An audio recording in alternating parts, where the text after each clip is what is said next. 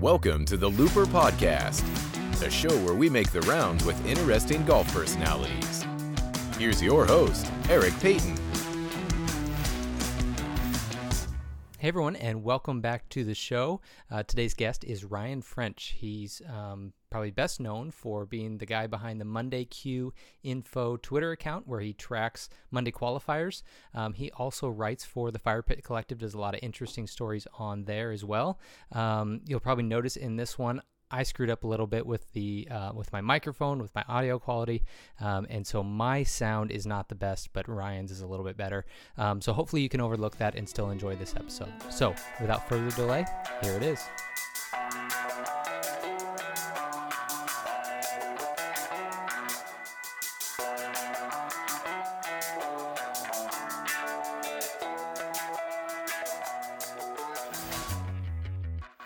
My name is Ryan French. I run a Twitter account called Monday Q Info, and I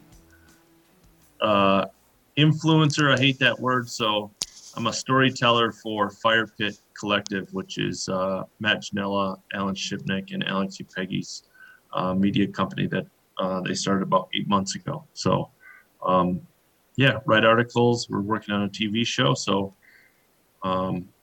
Yeah, that's what I do now. Excellent. So how did you get started playing the game of golf?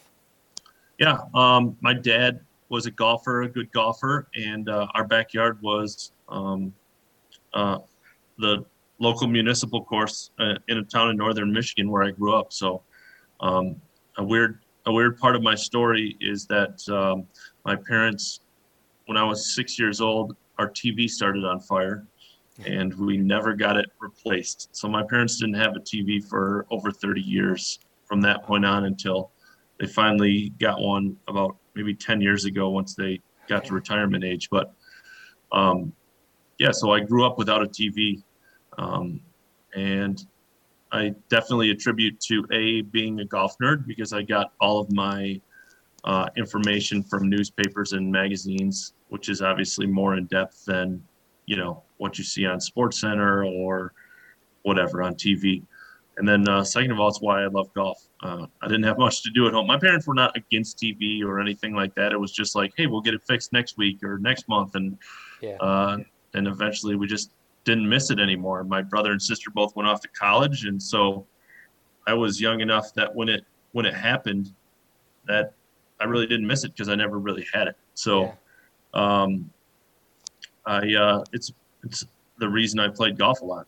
I mean, what else were we going to do during the day? I came home from school and, went to friend's house for the TV fix that I needed. And the other times, was spent at the golf course. It was accessible. And my dad made an effort to come home every day and play golf. We lived on number 3. We started on number 4 and end on number 3. We'd play towards sunset, played in about an hour, and it was great. Yeah. So did you ever have dreams of playing on tour, or was that kind of a goal of yours? Or I mean, I think we all do, Eric. I grew up in a small northern Michigan town. I was a good player or okay player, and won the City Open when I was a teenager. And so, I thought it was pre-internet days and those kind of things. I thought I was good enough. And then I went to a junior college and did pretty well there. And then my wake-up call was going to Michigan State. I thought it was okay. I was kind of a big fish in small ponds twice, and went to Michigan State and was playing the best golf of my life, and really didn't have a chance to really make the 5-man team. I was probably was going to be, had I stuck with it, number 7 or 8 on the team at best. And Michigan State wasn't very good at the time. And, 75s and 76s don't fly at Division I golf. So it was my wake-up call that I had no legitimate chance to, do it professionally. Yeah. Not that there weren't signs before that, but that was the real, you have no chance. Yeah. So the one of the guys I grew up playing a little bit with, and I still to this day say the greatest player I've ever played with, went on to play at Michigan State. His name was Jack Newman. Won the Pub Links. Yeah. And played the Masters, and I just looked to him and remember how good he was and how he wasn't able to make it, and just the crop of players that are out there and how good you really got to be on the PGA Tour is just insane. And to wrap your mind around that is kind of crazy. But yeah, we had a kid that grew up in our town that was a senior when I was a freshman. He went on to play for the University of Michigan, and he was their number one man for 4 years. And my dad was part of a group that like helped fund his first year as a pro, and he quit 6 months in. He's like, I have a degree from a very good university. What am I doing out here? Yeah. I mean, obviously I'm sure if he stuck with it, he would at least give him a chance. But again, guys like Jack didn't make it, so you never know. And he was just like, the lifestyle's not all it's cracked up to be. And I have a degree from a great university. I'm gonna stop playing. Yeah. So when you were growing up, did you have an interest in the mini tour aspect of professional golf, or when did that kind of interest start? The first interaction I had with a pro golfer was in the small town of northern Michigan. There was a connection to a guy named Greg Kraft, and Greg Kraft has won an opposite field event, but it's like,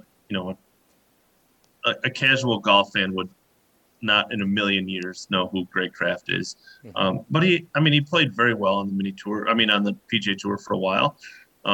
I don't know what his career earnings, 5 or 6 million, but he came up to Alpena and played a round of golf with a couple of like the local young guys. And just first of all, he was obviously amazingly good.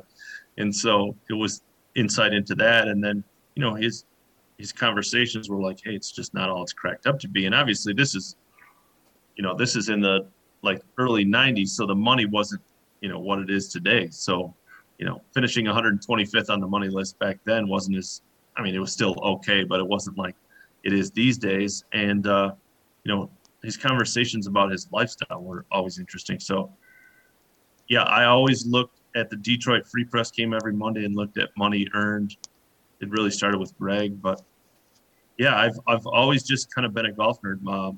Golf Week used to come, and the monthly issue had all the mini tours listed and those kind of things. So yeah, I've always been a nerd. And then after college, my dad and I used to make a trip a year and go caddy on a mini tour. So that's when it really my nerdiness really took off. Is I was still relatively naive to what pro golf looked like. And the first trip that we made was to a Canadian Tour event, which is now obviously affiliated with PGA Tour, but it wasn't at that time. It was just a very good developmental tour in Canada. And we used to camp. That was our tradition. And the first time we pulled in, we camped, and next to us was a pro in a tent. And I was just like, what?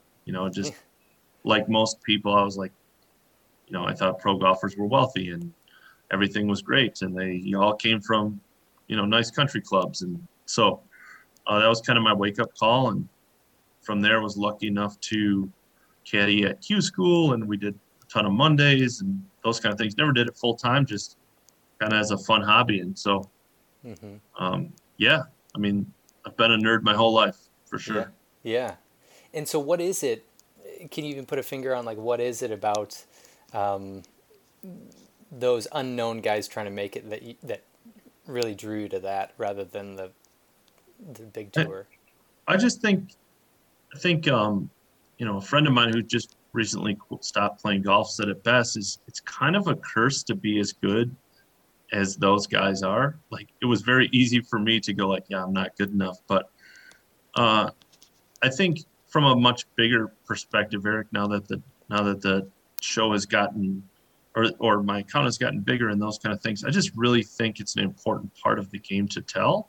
I'm not sure I thought that when I was a nerd. I was just interested in the fact that people think of golf as, these millionaires and private jets and, $100,000 for top 20s. And it's, 95% of pro golfers live opposite of that. And so now that the account has gotten bigger and I've really kind of thought about it, I think it's an important part of the game to tell. I think outside perspective is that golf is elitist and everybody's rich and we all come from, country clubs. I grew up on a muni, not that we're a middle-class family, whatever, but I grew up on a muni. A lot of, whatever that percentage is, a large percentage of golfers play on very average golf courses and come from very average backgrounds. And so, and I think from the outside, it's not what people think of as golf. Obviously, there's many tour players that have come from money and come from the clubs that no one will ever be able to play at and those kind of things. Of course, there's part of that, and it costs a huge amount of money to play golf. No argument about that. But I think that my interest was always that the public persona versus what is really happening out there. Mm-hmm. Yeah. Yeah, that is kind of interesting. I mean, when I first started following you, which I think I was kind of thinking back into when you first came on my radar, and I think it was Corey Connors' story where he, Monday qualified and then ended up winning the event. I don't even think growing up in golf, I even realized Monday qualifying was a thing and how many mini tours there were and how much of a grind that actually is. You just think of pro athletes in general, and even if it's another sport, how many millions the top guys that you watch are making, and that's just not the reality of it. But so you've really opened my eyes to what that's all like, because I was kind of like you. I knew I wasn't ever even close to being on tour, so I didn't have to, just like you said, that curse of being almost good enough. It's a good way of putting it. If people have listened, like Mark Baldwin is a great example. Mark is very good, can play on tour. There's no argument. I mean, he's had 2 starts in the last 2 years, and both times has been in the top 20 going into the final round. So there's no argument that he can play on tour. Mark specifically his wedge game is not as strong as his other parts of his game. He's a better tour player than he is a Korn Ferry player, and he struggled on the Korn Ferry, but that's the only way for the most part that you get onto the PGA Tour. But events like the AT&T where, he was T20 heading into the final round, it's kind of, we've talked about it after, it's kind of a curse. He's been at this for 16 years. And now everybody is telling him, Peter Jacobson's after the rounds, you got to stick with it, right?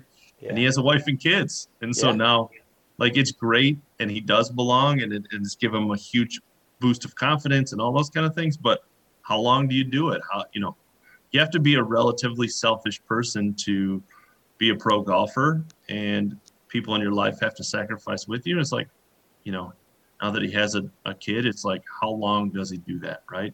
No matter if he thinks he knows he can play on tour, the fact is he's not on tour. Yeah. So, those insights, and obviously as a kind of grown, I've been lucky enough to get to know and these stories more and more. But there's just so many players out there that have kind of, grinded their way, and a lot of them, most of them, are never going to make it. Yeah.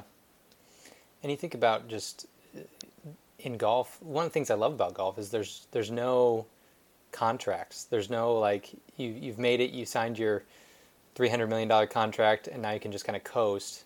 I say it, Eric, it's the best and worst thing about golf is, in other pro sports, someone else tells you when to stop for the most part.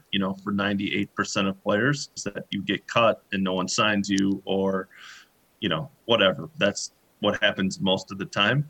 In golf, there is no one to tell you that. And so there's a lot of people out there who, quite frankly, shouldn't be out there. But it also is the most democratic sport there is. 100%. You don't have to go to college. There's plenty of players who haven't gone to college. There's kids from D3 and D2 and places D1 that you've never ever heard of that are on the PGA Tour. It is the most democratic. Mondays, it's why I love Mondays. There is nothing like it in sports. It is literally the most democratic sport there is. Go shoot a number and you're going to play on the biggest stage in the world. Yeah. There's no one to tell you that you're too small, too far, too short, not the right clubs. Don't work the ball both ways. Doesn't matter. So it is the best and worst part about golf for sure. Yeah. So in this conversation, it kind of makes me think of the hot topic now is the Saudi League, where the idea is 40 players, no cut, big signing. They make their money before they even shoot a score. Do you have any thoughts on? From the sounds of it, it probably wouldn't even interest you because it takes the story out of it. It takes the grind, I mean, I know I'm very biased, but it's just I don't understand the draw that anybody would. I mean, first of all, they're not getting. It's pretty obvious they're not getting the top 40 players in the world.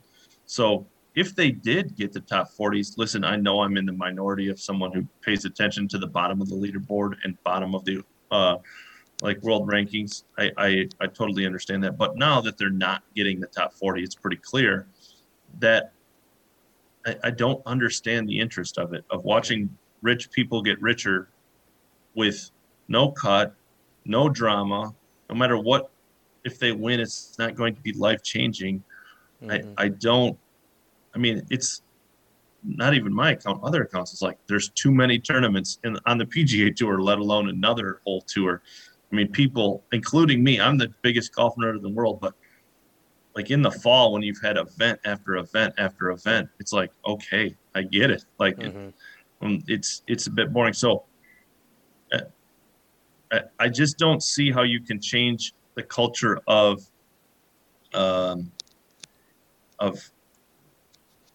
people thinking that they should be interested in multi-million-dollar. And everyone's like, well, that's what happens in the NBA or NHL. Yeah, but in the NBA or NHL, they're playing for one title.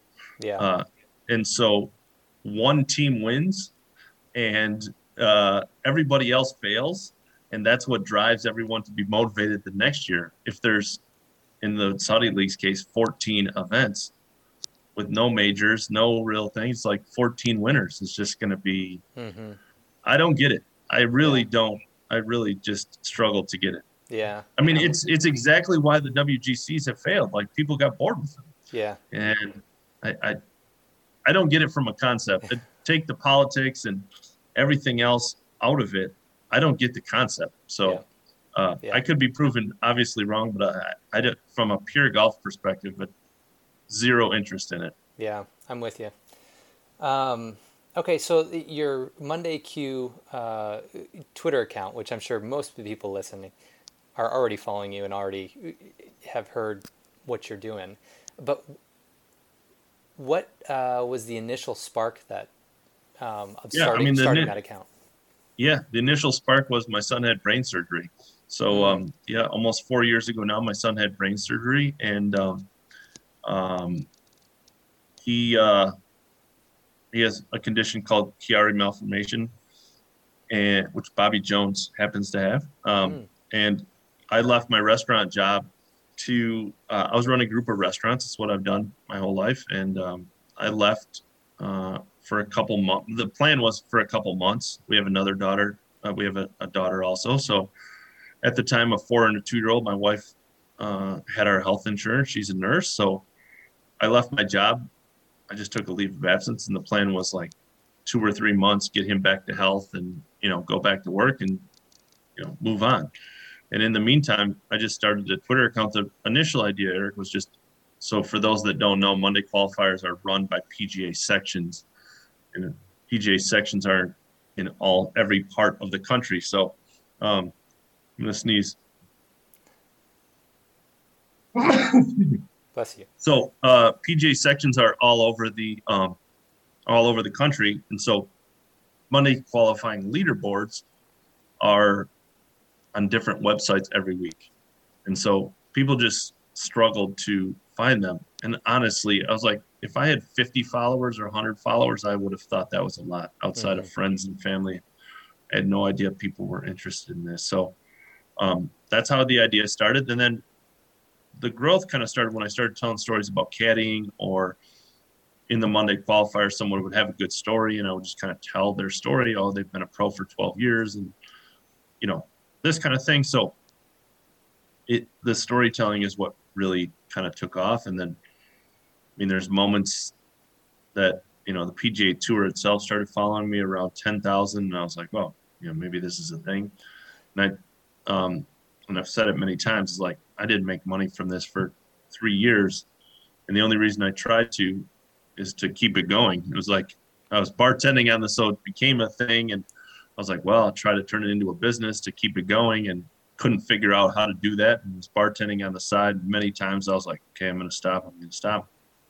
And then Sean Martin got me a job writing the Monday qualifying article at the PGA Tour.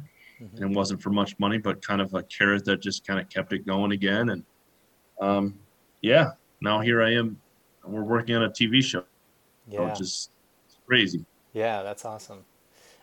So at first, how was you were just like going to the different websites and collecting the information? Is that still kind of how you do it? And because I assume you're not traveling to every single one of them because they're all over the place. But correct. I mean, that part of it, Eric, has gotten much easier. Yeah, it used to be. I mean, basically, I would just like, if I didn't know the player, and I didn't know them back then, but if I didn't know their story or didn't recognize the name, I mean, it's simple like Google searches, and you'd find a local newspaper article was like, oh, this guy was in a car accident, 4 months ago and has somehow come back or whatever.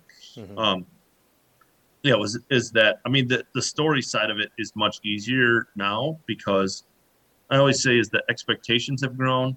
The storytelling is easier because most people come to me now. So it's like girlfriends, mothers, the player themselves, friends, whatever, will message me and say, hey, Eric has a great story. Here's, his father just recovered from cancer or whatever, whatever the story is. So it's much easier. Yeah, back then was a ton of work.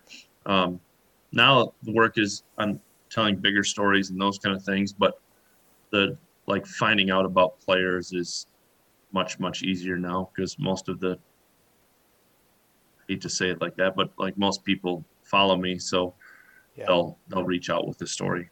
Yeah. Is there something that like has surprised you, not about the account or what you're doing, but like what that you've learned once you've gotten into it about that level of golf that you weren't aware of at first? You know what I mean? That initially drew you to the sport. Yeah, I mean, I think every like year or whatever that set time frame is just, it's the same thing. Is I'm blown away by the people who have sacrificed, golfers, and outside the ropes. I mean, we'll use Mark's wife again as an example. Her name's Sarah, and she's caddied for him across China and Korea, and basically given up her life in order for Mark to chase his life, his dreams. And that has been, and the level of play is obviously, is like, I can't tweet about it enough. I just wish I could take people there. I mean, Corey Connors is a great example. Corey's like top 50 in the world right now. And did Canada know who he was? Yes. Did he have a very good amateur career? Yes. But there's plenty of very good amateurs who never sniffed the PGA Tour. So the fact is, a top 50 player was playing at a Monday qualifier, 2.5 years ago. So the level of play is ridiculous, and the sacrifices these guys make. And I mean, Mark and I are going to play at the Honda Monday next week. I mean, we're staying at a follower's house in his pool house in the back of the place. So like, okay.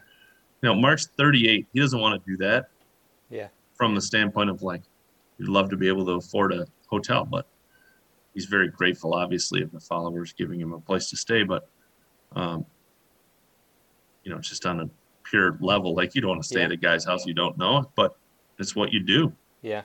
The kind of like I mentioned earlier, just the skill of these guys and all that they go through. I remember there was an event that I played in years ago, where it was a 36-hole event in one day, and I shot 71, 66, and it was like the best I'd ever played in a professional event.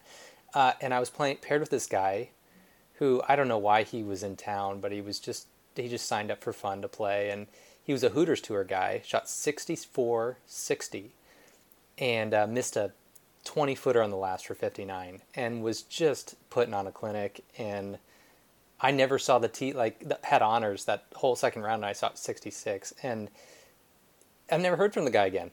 It's just crazy. He was unbelievable. But yeah, I mean, I always say is like, if you went to a Monday qualifier and picked, one of the good players. There's obviously some players that shouldn't be there, but for the most part, 90% of them, especially at a PGA Tour Monday, should be there or have had past success or whatever. If you went and played with them, for 99% of golfers, it would be the best golfer they've ever played with in their life. I mean, ever. Just end of story. Again, Mark, I only say it because I've obviously been around him the most. Is like, Mark's the longest hitter I've ever been around. He hits it straight and long. I mean, he flew this par 5 creek at Monterey Peninsula that no one else flew. It was like 330 flat, flat. I mean, he hits it long. If you played with him, I mean, we've had players from college play with him and go, how are you not on the tour? Well, the fact is, he just hasn't been good enough. That's the end of the day. And so, a college kid that we played with came up to me and was like, "Why? How isn't the market tour?" And I was just like, he just hasn't played good enough. And if that scares you, how good Mark is, then pro golf might not be a place for you, because the fact is, there's a lot of Marks out there. Whatever, Mark happens to hit the ball very far, so he impresses more people. But there's a guy who's an amazing wedge player who's never been there, or an amazing putter, and all those things. It just, the level of play is, Mark can, any player, it doesn't matter, can go out and shoot 65 without blinking an eye on a course that most players would, most golfers would think is relatively difficult. Mm-hmm. Yeah. So the Mark Baldwin situation, it was kind of interesting because I had originally messaged you late January, and then right after that is when this whole thing happened, which was one of the coolest things to follow from afar. And so I'm assuming being in it and doing it was even 10, 20, 30 times cooler. But so how did you first meet Mark, and how did that all come about? Yeah, it was literally through Twitter. So he was one of my very early followers, and I knew of him.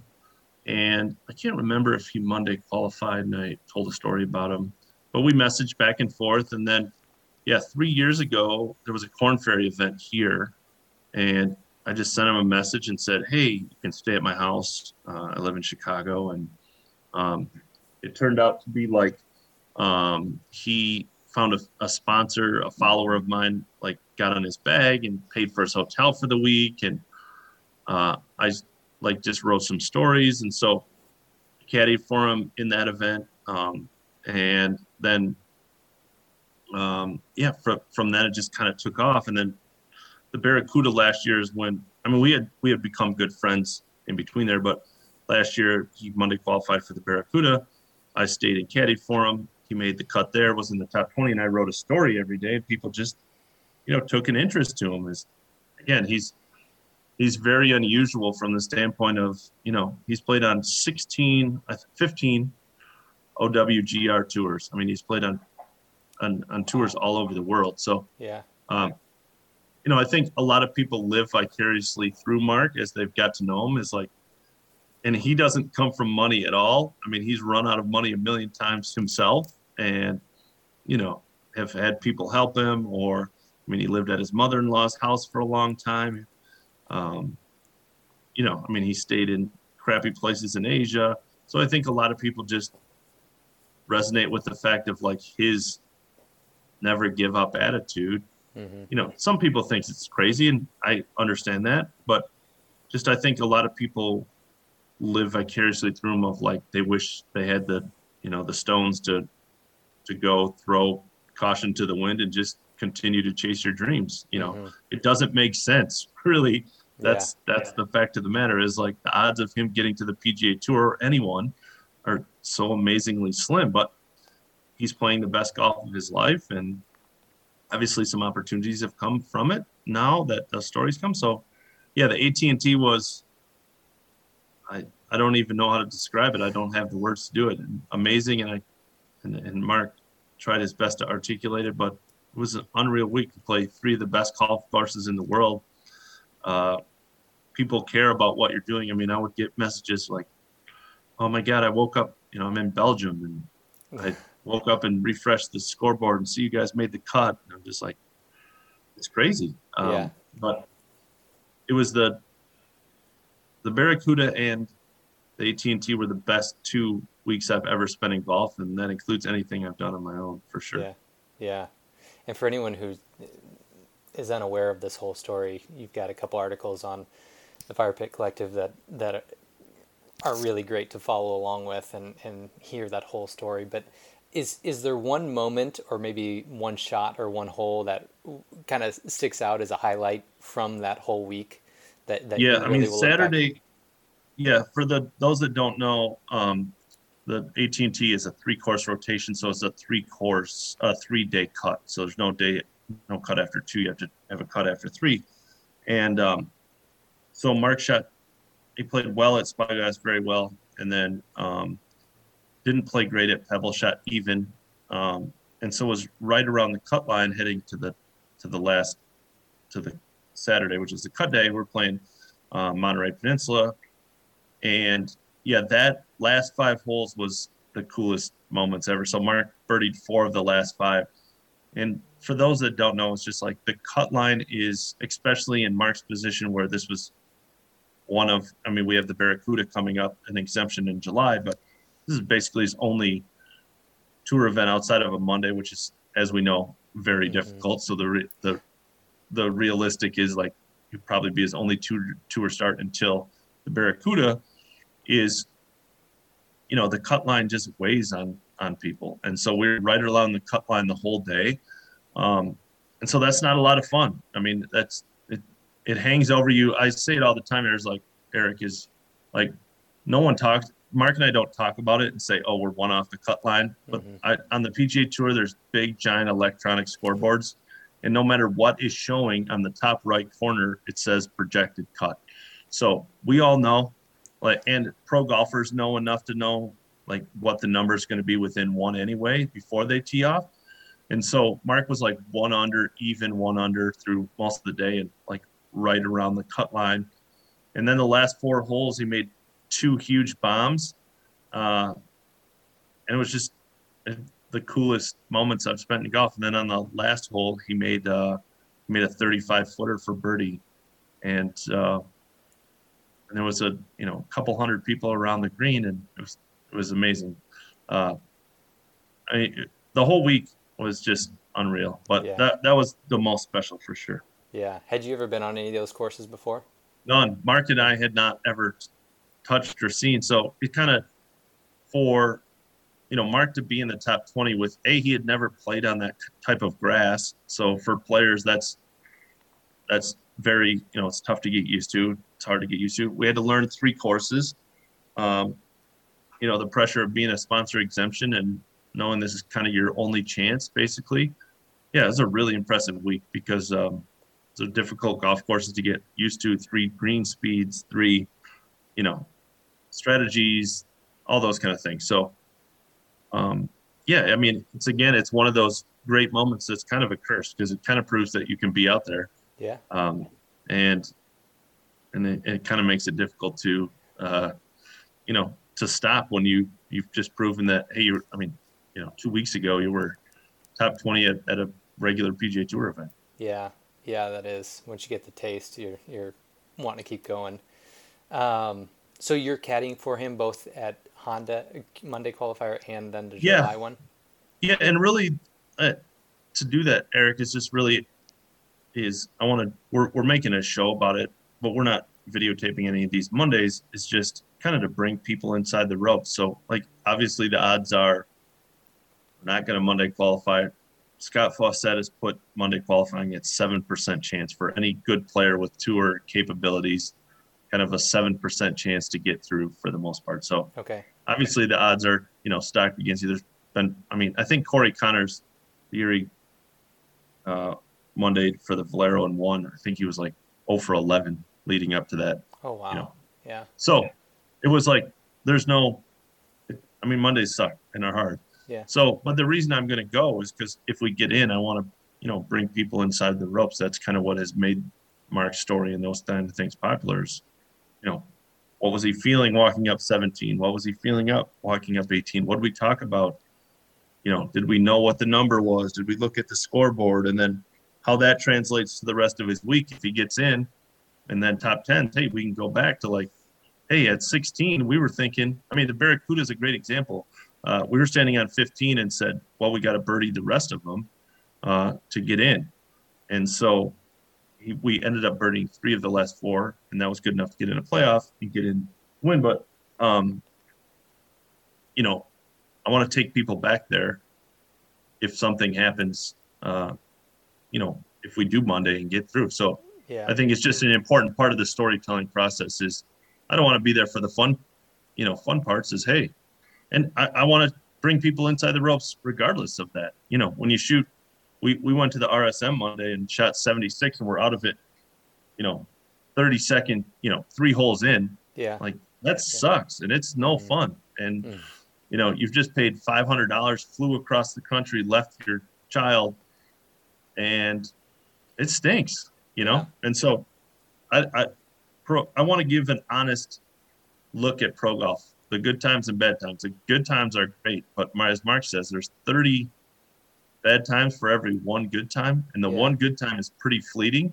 The AT&T is a great example. Mark played pretty bad on Sunday, and we walk away from the greatest week of Mark's life pretty depressed. Yeah. And you're like, damn, 24 hours ago, we had just made the cut, shot 67 at Monterey. We're like hugging, high-fiving Steve Young, Hall of Fame quarterback, and Ben Rector, Grammy Award-winning artist, and Peter Jacobson, and we were like jumping around on the green, and 24 hours later, we're walking away like we've been hit by a truck. Yeah. And, that's pro golf. Mm-hmm. Yeah, that's crazy. And that for that event to be so unique in that you are playing with these three guys, 2 of them who are not golfers, and so that's awesome. So do you have your eye? You probably know more golfers than anyone because of the tours that you follow. I don't even know how many tours. You know that information way better. But are there some guys that you're really like keeping your eye on right now? And can you normally, when you are following these, can you normally identify like, oh, that guy's got the it factor? Yeah, I use Mark Anguiano as the person who didn't have status leading up to this year.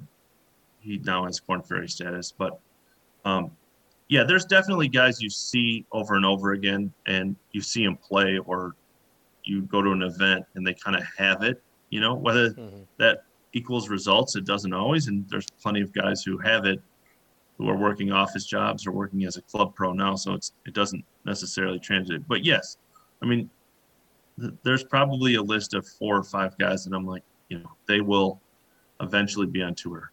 Yeah. Will that translate to them being on tour? Maybe. Yeah. But they definitely have the skills to be there. Yeah.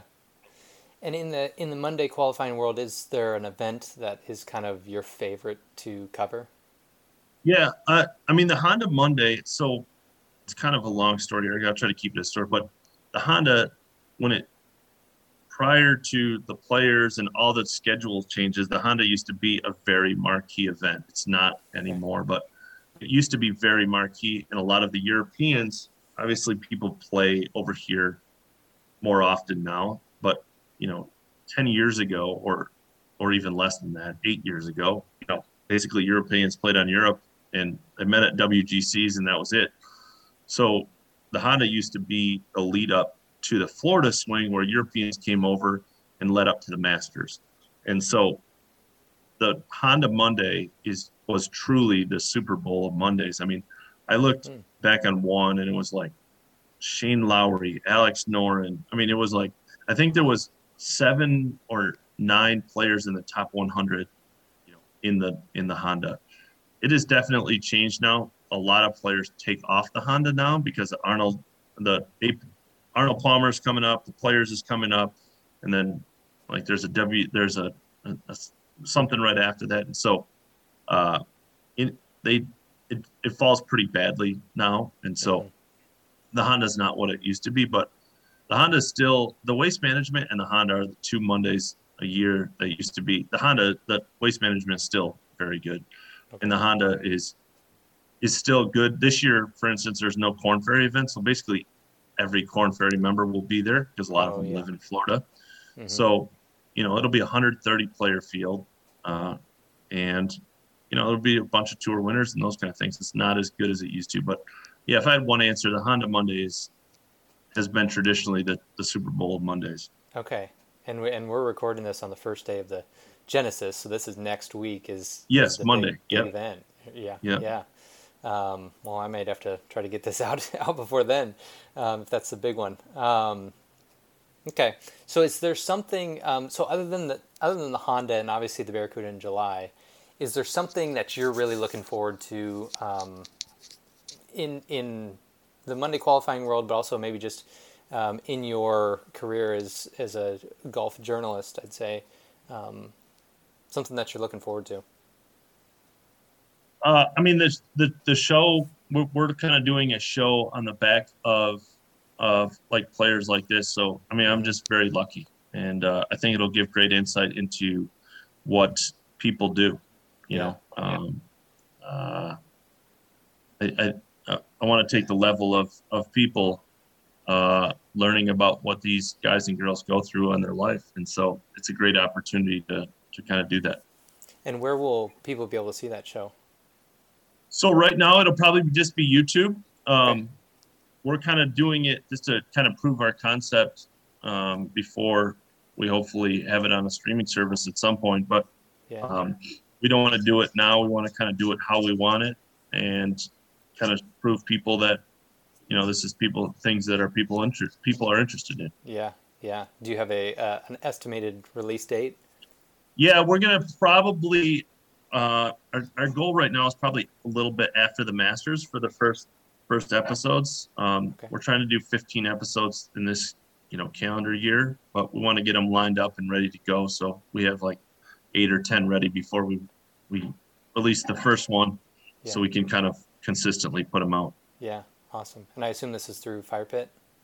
Yeah, exactly. Yep. Okay. Yeah, and everyone's involved. It's not just me. It's everyone at Fire Pit kind of has their own players that they're following and documenting and telling the story. So that'll be great.